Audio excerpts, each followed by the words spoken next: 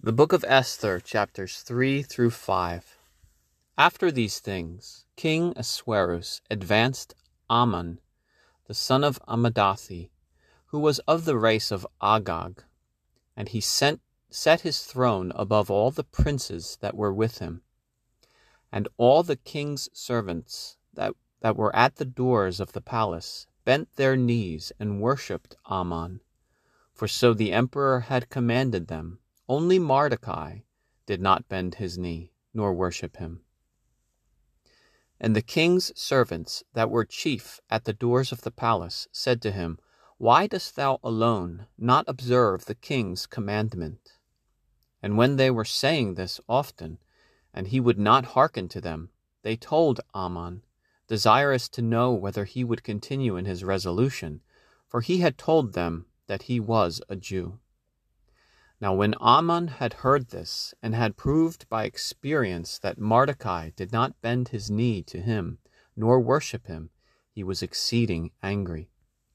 And he counted it nothing to lay his hands upon Mordecai alone, for he had heard that he was of the nation of the Jews, and he chose rather to destroy all the nation of the Jews that were in the kingdom of Ahasuerus.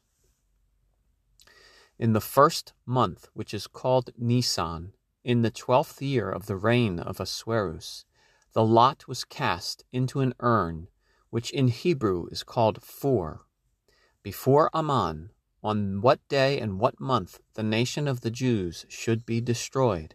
And there came out the 12th month, which is called Adar. And Aman said to King Ahasuerus, There is a people scattered through all the provinces of thy kingdom, and separated one from another, that use new laws and ceremonies, and moreover despise the king's ordinances. And thou knowest very well that it is not expedient for thy kingdom that they should grow insolent by impunity.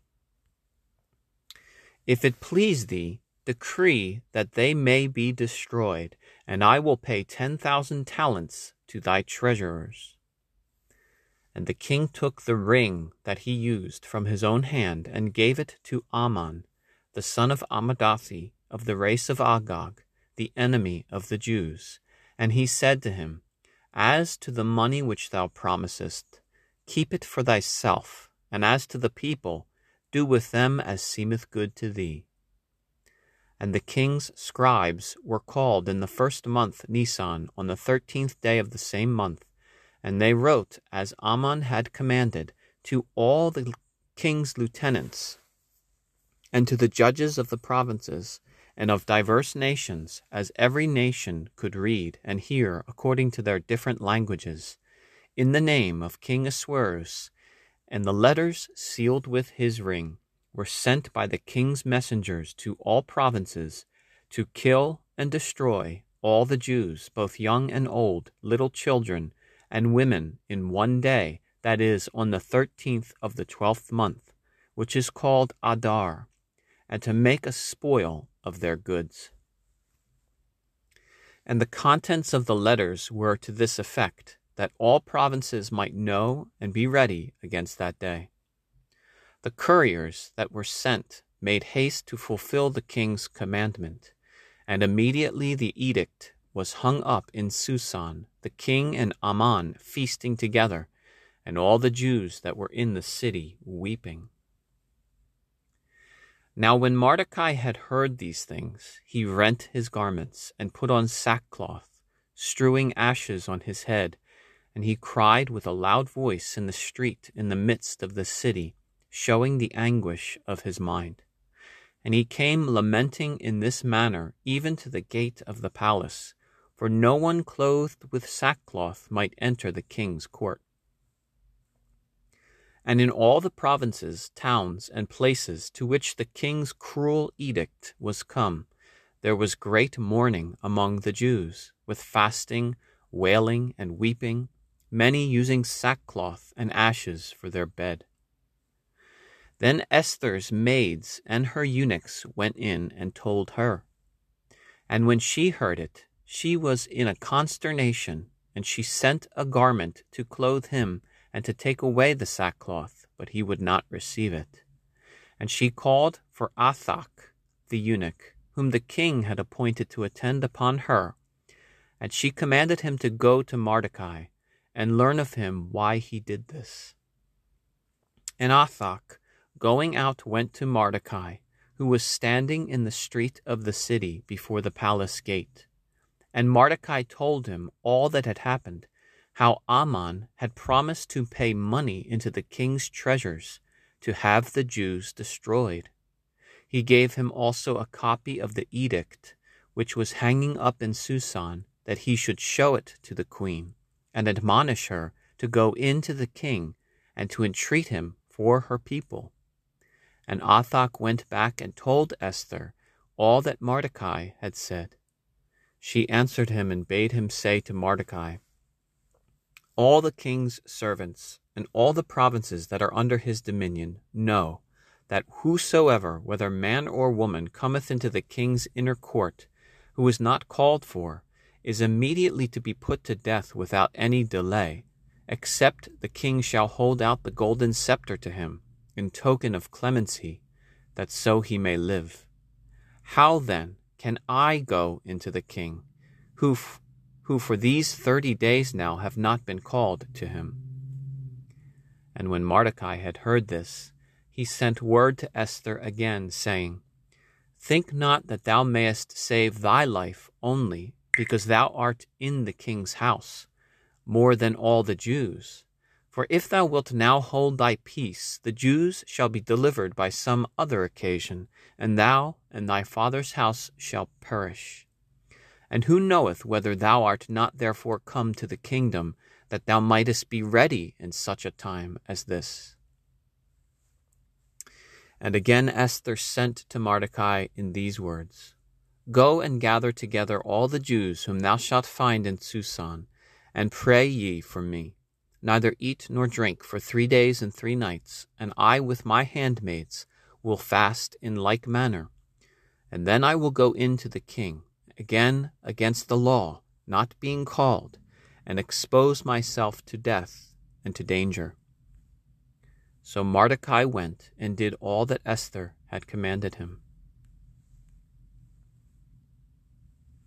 And on the 3rd day Esther put on her royal apparel, and stood in the inner court of the king's house, over against the king's hall. Now he sat upon his throne in the hall of the palace, over against the door of the house. And when he saw Esther the queen standing, she pleased his eyes, and he held out toward her the golden scepter, which he held in his hand, and she drew near and kissed the top of his scepter. And the king said to her, what wilt thou, Queen Esther? What is thy request? If thou shouldst even ask 1/2 of the kingdom, it shall be given to thee. But she answered, if it please the king, I beseech thee to come to me this day, and Haman with thee, to the banquet which I have prepared. And the king said forthwith, call ye Haman quickly, that he may obey Esther's will. So the king and Haman came to the banquet which the queen had prepared for them. And the king said to her, after he had drunk wine plentifully, what dost thou desire should be given thee, and for what thing askest thou? Although thou shouldst ask the 1/2 of my kingdom, thou shalt have it. And Esther answered, my petition and request is this. If I have found favor in the king's sight, and if it please the king to give me what I ask, and to fulfill my petition, let the king and Haman come to the banquet which I have prepared them, and tomorrow I will open my mind to the king. So Haman went out that day joyful and merry, and when he saw Mordecai sitting before the gate of the palace, and that he not only did not rise up to honor him, but did not so much as move from the place where he sat, he was exceeding angry. But dissembling his anger, and returning into his house, he called together to him his friends, and Zeres his wife. And he declared to them the greatness of his riches, and the multitude of his children, and with how great glory the king had advanced him above all princes and servants. And after this he said, Queen Esther also hath invited no other to the banquet with the king but me, and with her I am also to dine tomorrow with the king. And whereas I have all these things, I think I have nothing, so long as I see Mordecai the Jew sitting before the king's gate." Then Zeres, his wife, and the rest of his friends answered him, "Order a great beam to be prepared, 50 cubits high, and in the morning speak to the king, that Mordecai may be hanged upon it. And so thou shalt go full of joy with the king to the banquet." The counsel pleased him, and he commanded a high gibbet to be prepared. The book of Proverbs, chapter 28, verses 14 to 16. "Blessed is the man that is always fearful, but he that is hardened in the mind shall fall into evil. As a roaring lion and a hungry bear, so is a wicked prince over the poor people. A prince void of prudence shall oppress many by calumny, but he that hateth covetousness shall prolong his days." The Gospel of John, chapter 9, verses 1 to 41. "And Jesus passing by saw a man who was blind from his birth. And his disciples asked him, Rabbi, who hath sinned, this man or his parents, that he should be born blind? Jesus answered, Neither hath this man sinned, nor his parents, but that the works of God should be made manifest in him. I must work the works of him that sent me whilst it is day. The night cometh when no man can work. As long as I am in the world, I am the light of the world." When he had said these things, he spat on the ground and made clay of the spittle, and spread the clay upon his eyes, and said to him, Go wash in the pool of Siloam, which is interpreted, sent.